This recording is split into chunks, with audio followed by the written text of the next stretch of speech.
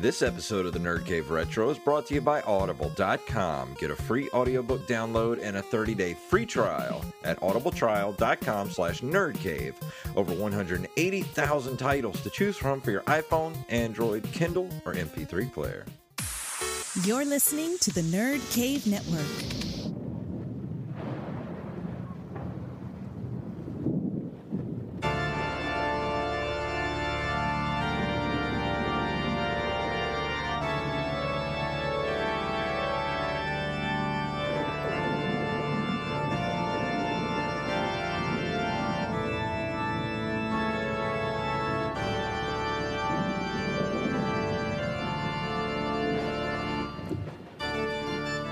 It's Halloween Horror Month still on the Nerd Cave Retro Show, and if there's any music that could describe my mood right now, it would be that. My name is Jason Robbins. And I'm Derek Diamond. And we were just talking for about 5 seconds before the show started, and I was like, wait, save it. Let's air our grievances on the show tonight, because I think we both had a pretty tough weekend. Yeah, we had an unwelcome visitor named Nate in the Gulf Coast area. He wreaked a little bit of havoc, knocked some trees over, left some water in areas where water is not supposed to be. He's kind of a jackass, actually. Yeah, he's a nasty Nate is what I like to call him. Yeah. So I know that we have a lot of listeners, and most of you don't live near a coastal area. And a lot of people from the coast, I've noticed, don't really, they balk at those of us who actually get concerned when storms come up into the Gulf, because most of those people don't live near the coastline like I do. I actually live near a bayou inlet and a boat launch.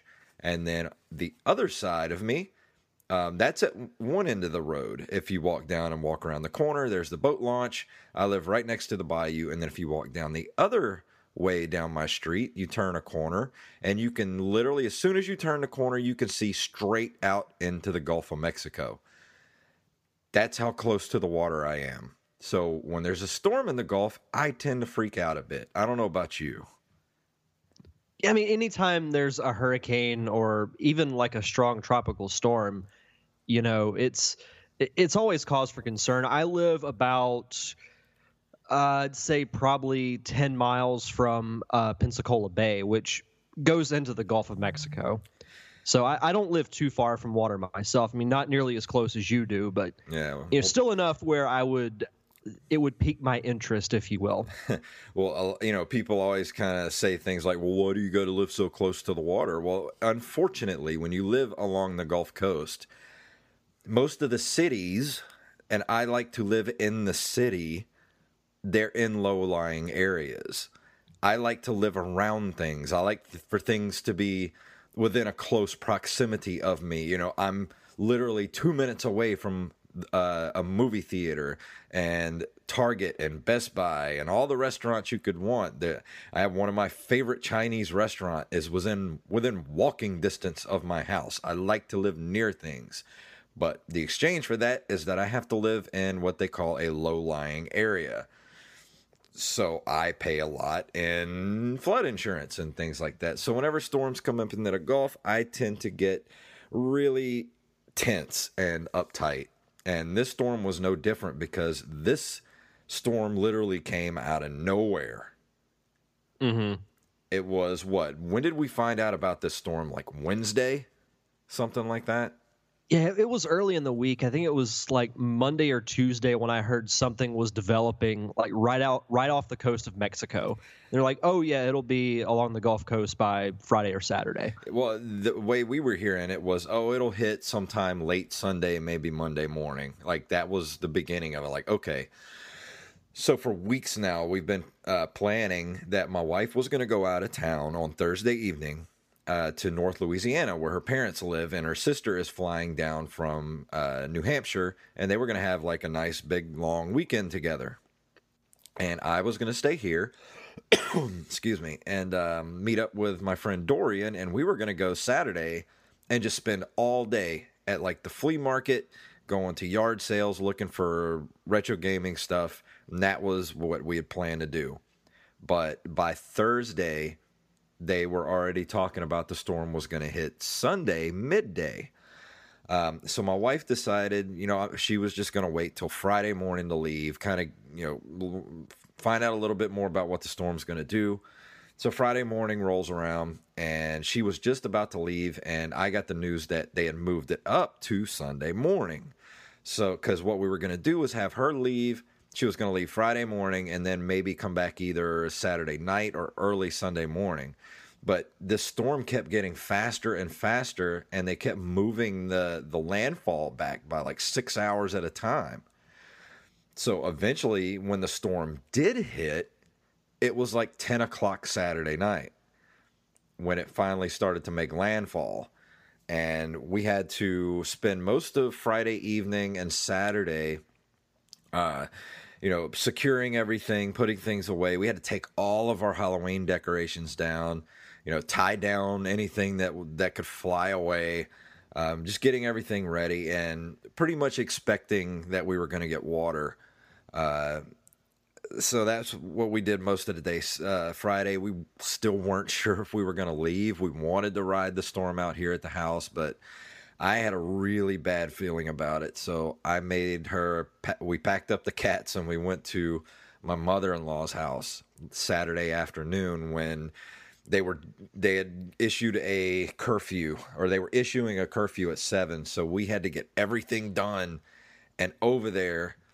We got over there at like 5 o'clock, and then we came back for one last walkthrough here at the house, and we had to be back over there by 7 o'clock because of the curfew. And it's just, I don't know if anybody's ever been through,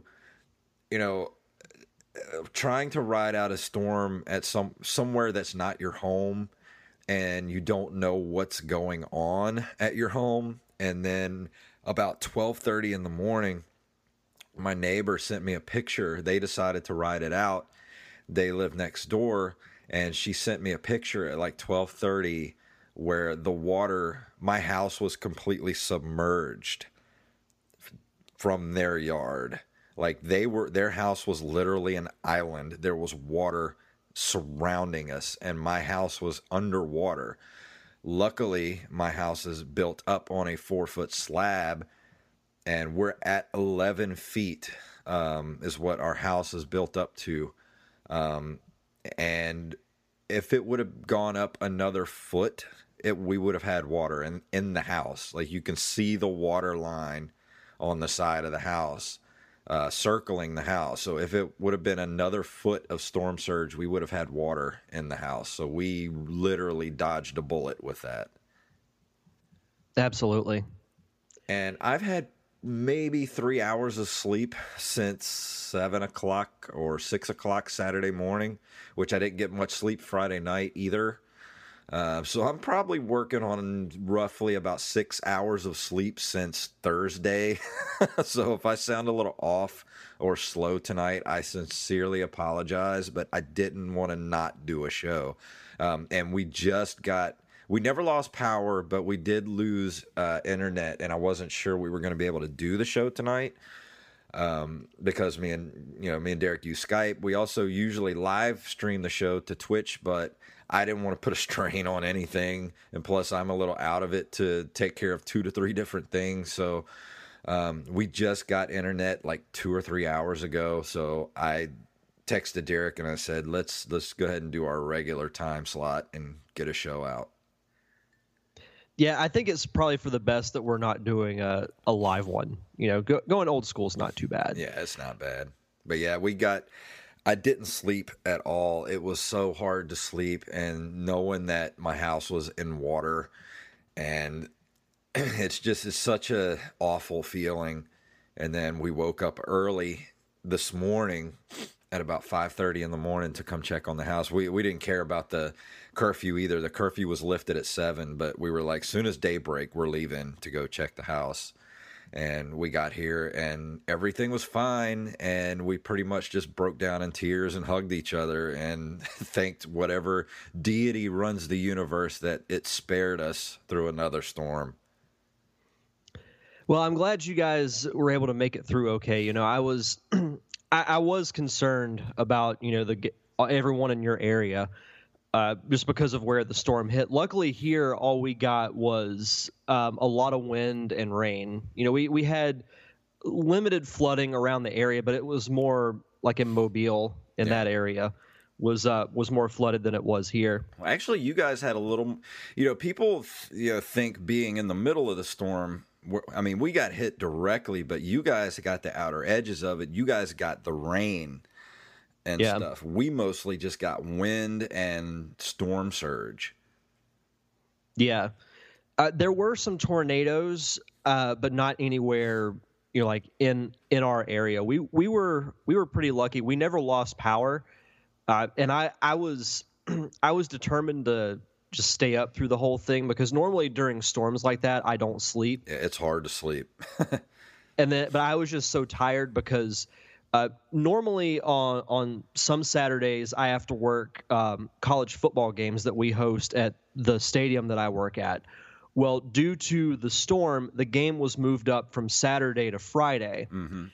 So we had to scramble to get everything ready a day earlier than we normally do, and then had to stay after the game was over to basically prep the whole stadium for a hurricane. You know, we had to move tables off of party decks into tunnels, sandbag doors. From our end, we had to roll out all of our cable that we wire the stadium with for football. So we were at the stadium kind of late, and then, you know, Saturday prep the house here, and I think I stayed up till like 1 or 1:30, and then just passed out on the couch. But luckily, we didn't really have any structural damage here, which was good. Yeah, I'm really surprised. Like I said, we didn't get a lot of wind here at my house, so we didn't get a lot of. We didn't lose any shingles or anything like that. We didn't have a lot of. I mean, we had a lot of small limbs, but I'm surprised that we didn't get the big limbs like we usually get. Like when we get the outer edges of a storm. But, you know, I'm sorry we're talking about hurricanes and not retro gaming, but this is something that we literally just went through. So it's so fresh on my mind, and it feels good to talk about it because I've been so tense the last like 48 hours. It's unreal. And now that it's finally over, it was like today, it was so sunny and nice out today. It was like nothing happened. You know, it's like this horrible thing happened in the last couple of days, and now it's like nothing happened. Yeah, pretty much. Which is funny because today, at least for me, has been a worse day than yesterday was, because my car won't start. That sucks, man. So, yeah, we were actually going to go visit my parents, and you know, hopped in the car, turned the ignition, wouldn't start. It's a dead battery. I have this little portable like jumper, but it takes forever to charge. And that's what I was trying to do right before the show started. So as soon as we're done, I'm going to have to work on my car again. Time for a new battery. Yeah. Batteries are expensive lately, man. I didn't know batteries were as expensive as they are. I thought they used to be like, didn't they used to be like $50? Now they're like 120. What happened? Something like that. I have no idea. But yeah, let's go ahead and talk about video games. I'm sorry we don't have any news for this episode. I really didn't have time to look for anything. The past couple of days have just been nothing but storm preparation. But I did get our video game history stuff, and I'll be reviewing Shadowgate tonight. So let's go ahead and move into this month in video game history. In October of 1982, Namco releases Super Pac-Man, the third title in the Pac-Man series. I remember Super Pac-Man. I used to play this one a lot when I would go to the arcade as a kid, because this was the fun one, because this is the one where Pac-Man would get really big. Yeah, I'm looking at screen caps of it now. I've heard of Super Pac-Man, but never really seen anything from it. But I've never seen any redos of this. Like I haven't seen this on any of the like what was the Pac-Mania or something that came out a few years ago for Xbox. That sounds right. There's been so many of those Pac-Man compilations. Ultimate Tournament or something like that. I would love to play this game again because this was one I always gravitated to when I was in the arcades when I was a kid. Yeah. Now, like I said, I've heard of Super Pac-Man, and Super Pac-Man's been referenced in other Pac-Man games, but I actually have never played like the actual arcade game. It's fun. Super Pac-Man. If you ever get a chance, throw a couple quarters in it. It's fun. I'll have to track one down.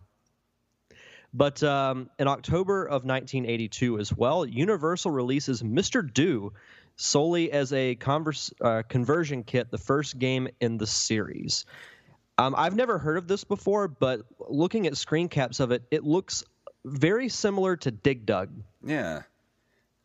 And I do like Dig Dug. I've never played this, but it looks sort of like a cross between Dig Dug and Pac-Man. Yeah, it says here, Mr. Do is an arcade game created by Universal, similar in some ways to Namco's popular Dig Dug title. Mr. Do was also popular and saw release on a variety of home video game consoles and systems.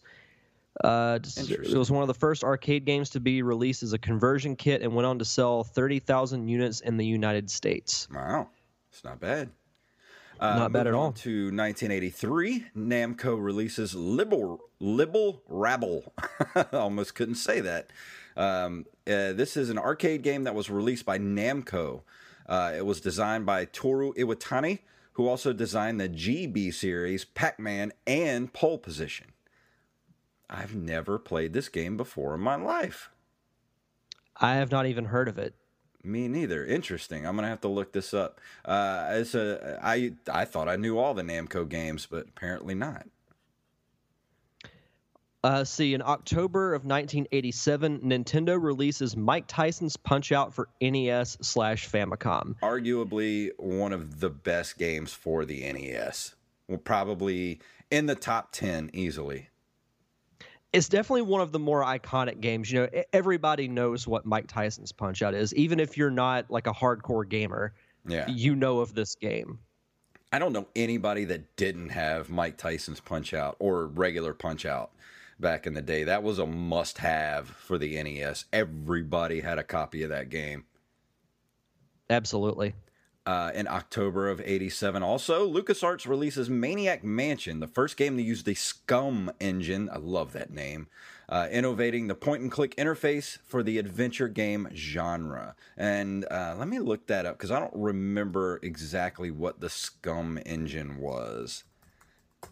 Or why this game sounds SCUM. vaguely familiar. Like, I know the name. I've heard this name before. Yeah, scripting language developed at LucasArts. Video game engine developed at LucasArts to ease development on their first graphic adventure game, Maniac Mansion.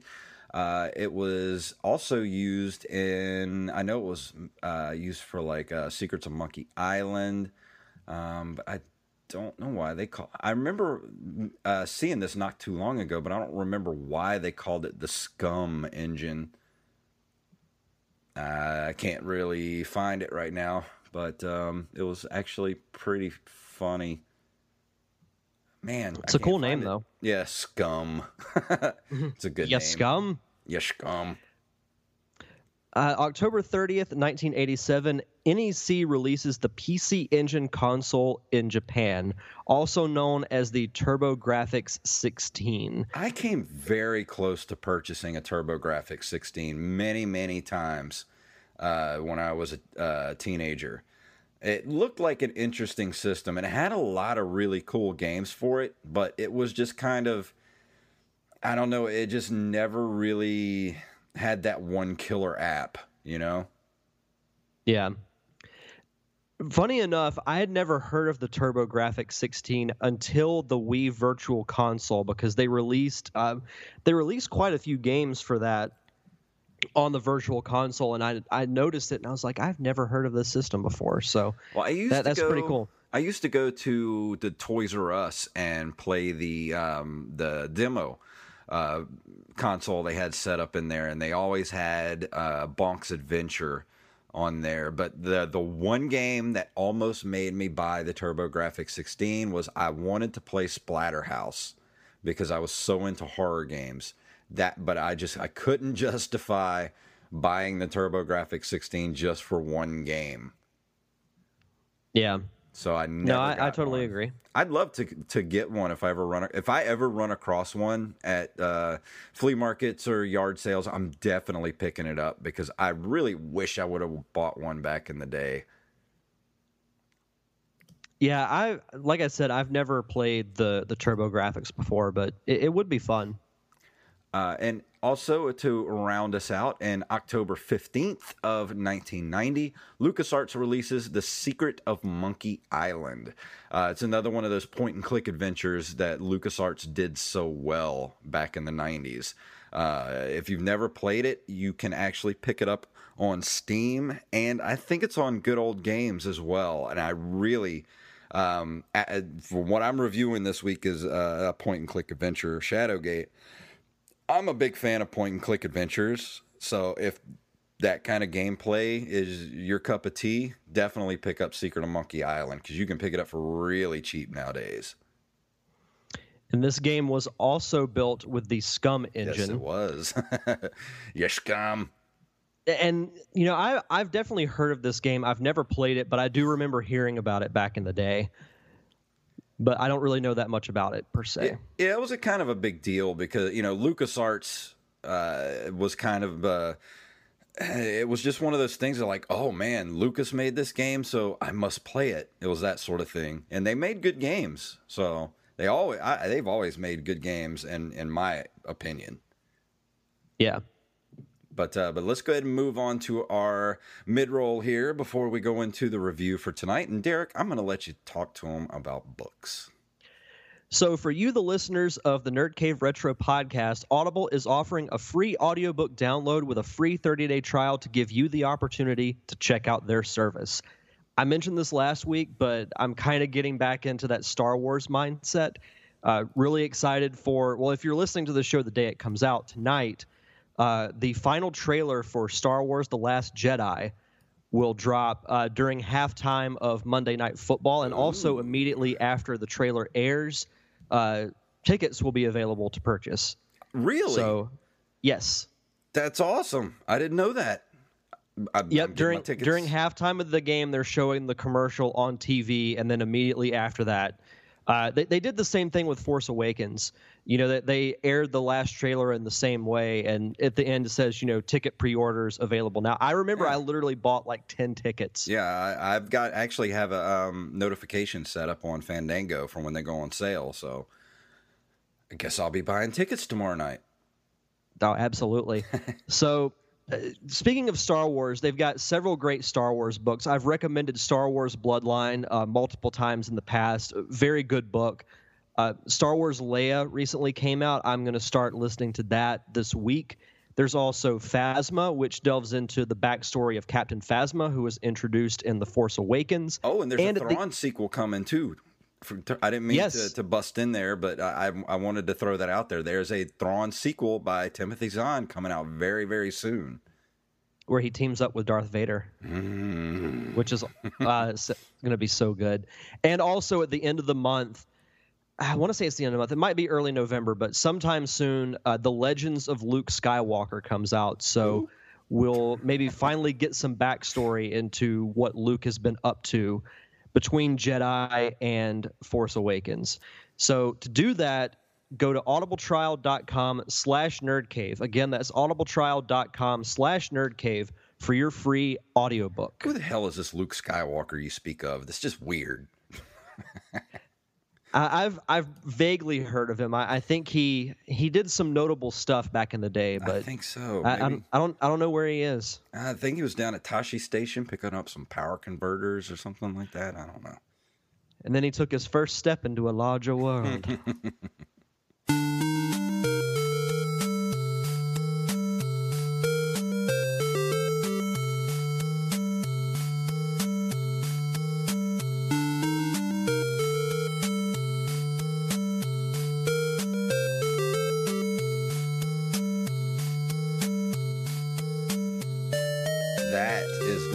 for Shadowgate for the NES. I love the music for this game. It just it's so atmospheric and just bores into your brain, and you can't get it out of there, and you think about it all the time. I love it. But Shadowgate is a 1987 point-and-click adventure game originally for the Apple Macintosh and the Mac Venture series. It was also ported to other systems, namely the NES, and I think it was also at the same time. It was released at the same time. It doesn't say that it only has the one, July 30th, 1987. The game is named for its setting, Castle Shadowgate, residence of the evil warlock lord. The player, as the last of the great line of hero kings, is charged with the task of saving the world by defeating the warlock lord, who is attempting to summon up the demon Behemoth out of hell. Where do I start with this game? I'll tell you a little story. Back in it had to be around 87, 88. I remember we used to go every Friday because I went to the same school. My mom was a teacher's assistant, and she worked at the same elementary school that I went to. So on Friday afternoons, I would leave my class, go to her classroom, and wait for her to get done, and then we would go get groceries, and then go next door and pick up videos at what was it called? It was Nighttime Video, and it was the first video store we could go to where you could rent for 2 days instead of one. So we would go there on Friday afternoon. Mom and Dad would always get a movie, and they would always let me get either a movie or a video game, and 99.99999% of the time, it was a video game. And there was one particular weekend where I couldn't really find anything that I wanted to rent, but I did remember, and I saw Shadowgate on the shelf, and it was one of those games that, I would see all the time and be intrigued by the cover, but the gameplay didn't really interest me because I'd never played a point-and-click adventure at the time. But I remember reading about this game being really atmospheric and moody. I think it was a Nintendo Power. So I decided to give it a try one weekend. And this was one of those games that was always in. Like, no, it was never rented out, ever. So I decided to rent it one weekend, and I fell in love with it. And I think I rented it for the next, 2 or 3 weekends. I never bought the game, but I rented it multiple times. And guess what?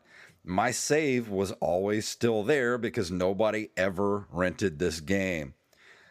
Because I just don't think people took too well to point-and-click adventures on the Nintendo. But I have to say, it's really well done.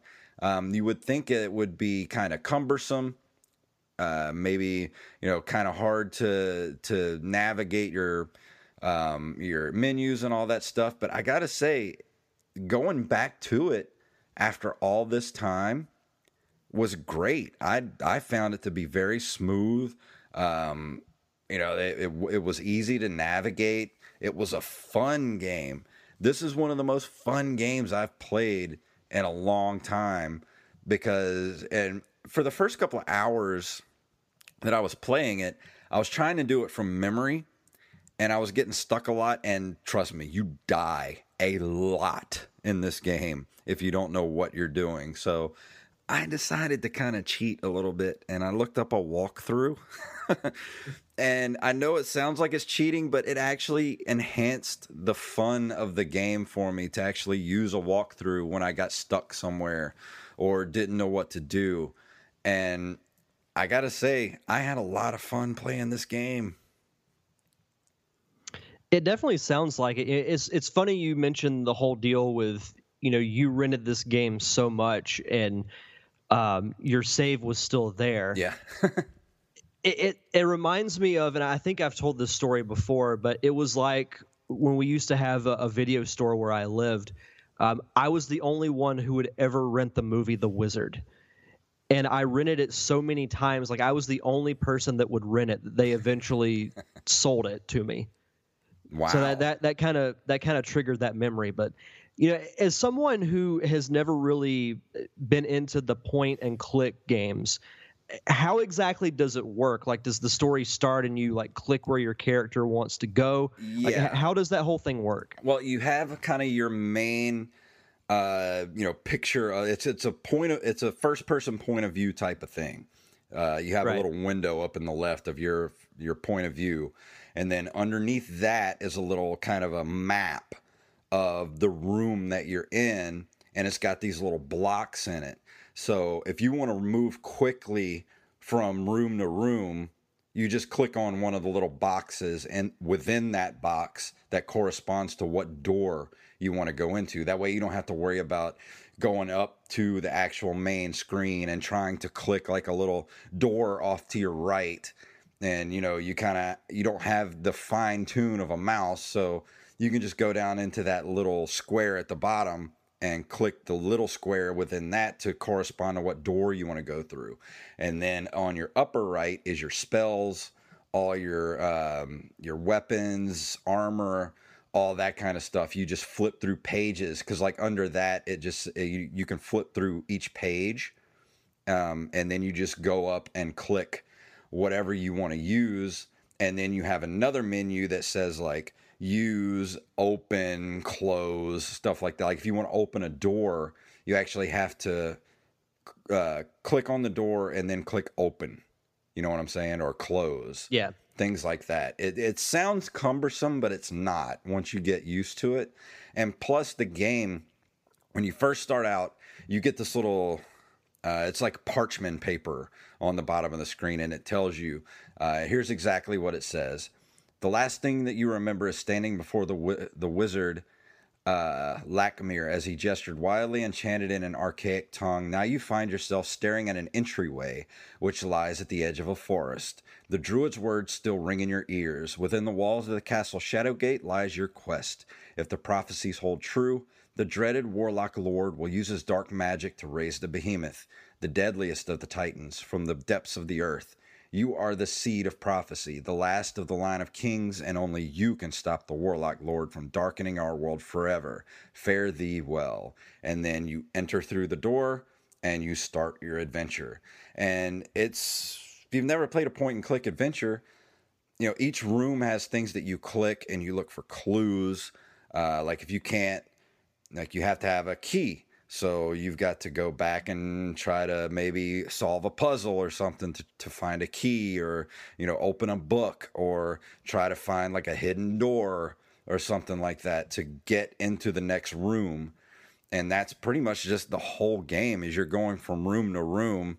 And sometimes most of the rooms you go into, like you'll go into a room and there's, like a door in the floor that has a ladder, or there's a door right in front of you, or there's a ladder or something going up through a door in the ceiling, and you click on the door in the floor. Well, guess what? You get on the ladder, and the ladder breaks, and you fall to your death. And you have to start. You start back from pretty much where you died, so it's not like you have to go back to like the beginning of a level or anything. It's just kind of more of an inconvenience to die than anything. But that's kind of what makes the game fun, is just finding out what works and what doesn't. How do enemy fights work? Like, do you run into just like baddies or whatever? Yeah, like the first one you kind of come to is like a dragon, where you walk in and you see some eyes down this hallway. So you have to very quickly pick up the armor of those who came before you. Like a shield, you pick up the shield, and as soon as you pick it up, the dragon shoots fire at you, and you have like 2 hits with the shield. So if you get hit once, you have to grab everything you need out of the room and get the hell out of there before he blasts you again. And then you go into another room where you find scrolls that have spells and things like that, and then you find different, like you have to find like a staff and different things that you put together, but you do actually have boss fights that are very specific, like specific things you have to do, specific spells that you have to use to defeat these bosses to get through, and it's just really kind of fun to just figure out what works against each one. And Honestly, it's not that long of a game. And if you have the walkthrough, it's not very hard. But if you have the walkthrough, I mean, if you don't have to have the walkthrough, you're just the kind of person that just likes to experiment and has a lot of time to devote to the game. I mean, you could just do that. I mean, you'll eventually get through it, but I think I got through it in roughly about 3 hours with the walkthrough. Nice.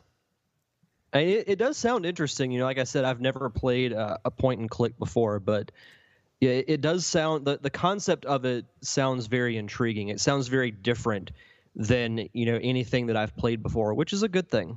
Yeah, I mean, if you do get a chance to play it, I definitely recommend it.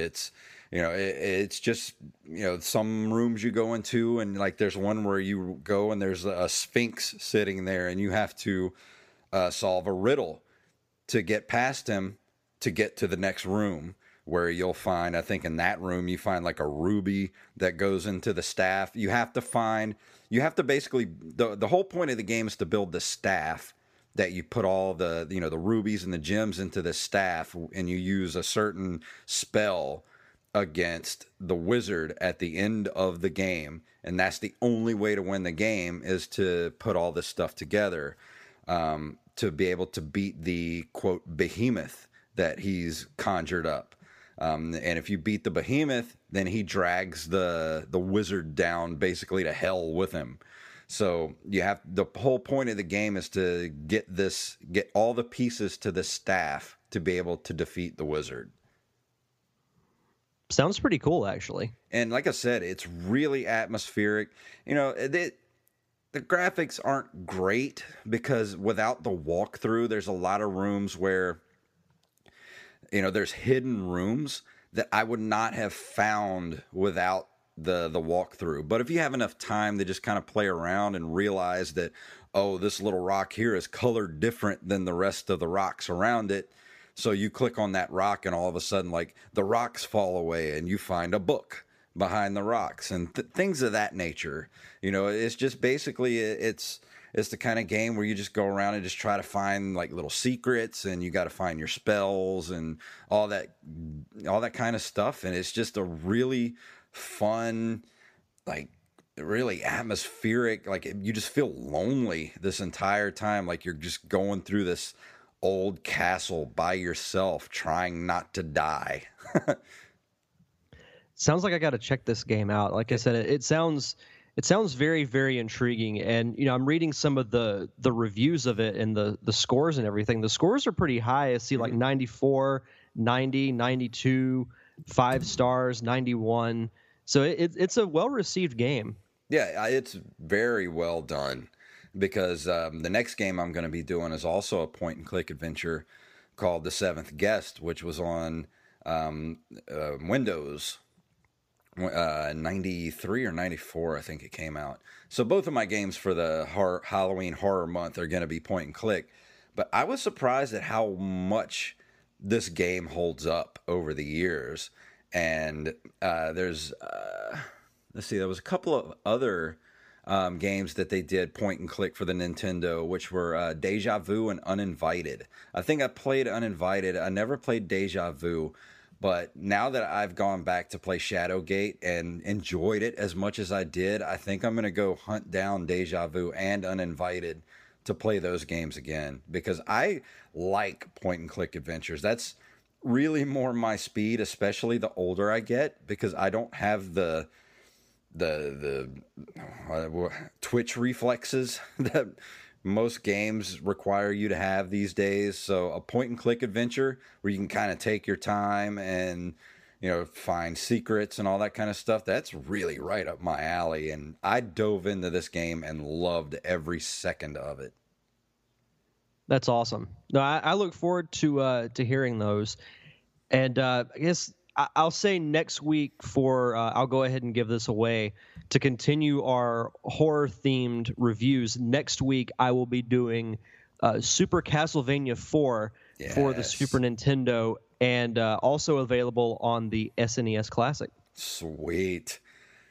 But yeah, this is the perfect game to play for the month of October because it is it's very Halloween centric. So I'm going to give Shadowgate a solid 9 out of 10 for the NES. Wow. I loved it that much. That's awesome. So yeah, if you find a copy of it, I found a copy of it. I paid $9 plus shipping and handling on eBay for a near perfect copy of it with the instructions. So you can find a copy of Shadowgate for really cheap these days. That's fantastic. So yeah, that's my review for Shadowgate this week. Very good stuff. Now, like I said, I'll definitely have to check out the point and click genre. But is there anything else you wanted to talk about this week before we get out of here? Not really. Just, in case no one watched my Facebook Live Q&A that I did last week for the Derek Diamond Experience, I'll announce it here. I've moved the show to bi-weekly for multiple reasons. So this week there won't be an episode, but the following week there will be one. I don't know if I'll have a guest for it or if I'll do another, Facebook Live Q&A, but there will be some type of episode. And, at some point I might go back to doing weekly shows, but due to, time constraints and quite frankly not being able to really book anybody as far as guests go, bi-weekly is the best option at this current point in time. Yeah, I don't blame you. That makes it a little bit easier on you and not stress you out so much. Yeah, so you can still check out, past episodes. Just go to search for the Derek Diamond Experience on iTunes, Stitcher, all podcasting platforms. If you want to follow the show on Facebook, it's facebook.com/DDiamondPodcast and also DDiamond Podcast on Twitter. Trust me, there are times I wish we could do Pop Culture Palette bi-weekly because there's some weeks that go by and I'm like, what are we going to talk about? But this last week was a really good show. We actually talked about how to keep your passion for creativity alive when you go through those moments of, what am I doing this for? Or, you kind of just run out of steam, like how to keep that passion going. And so I thought it was a good topic, and we talked about a lot of good stuff. So go over to just go to Twitter @PCP Show to check that out, and also PCPRadio.com. And I think that's going to do it for this week. What do you say? Oh, sounds good to me. Fantastic. Let me turn up our music here if I can find it. There it is. If you would like to email us, you can email us at nerdcaveretro@gmail.com.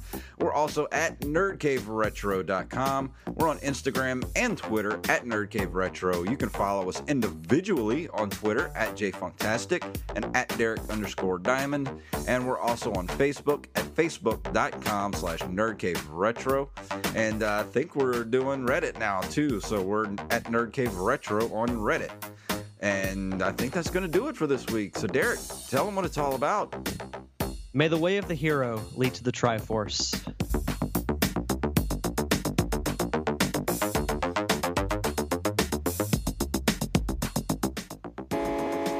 You've been listening to a Nerd Cave Network production.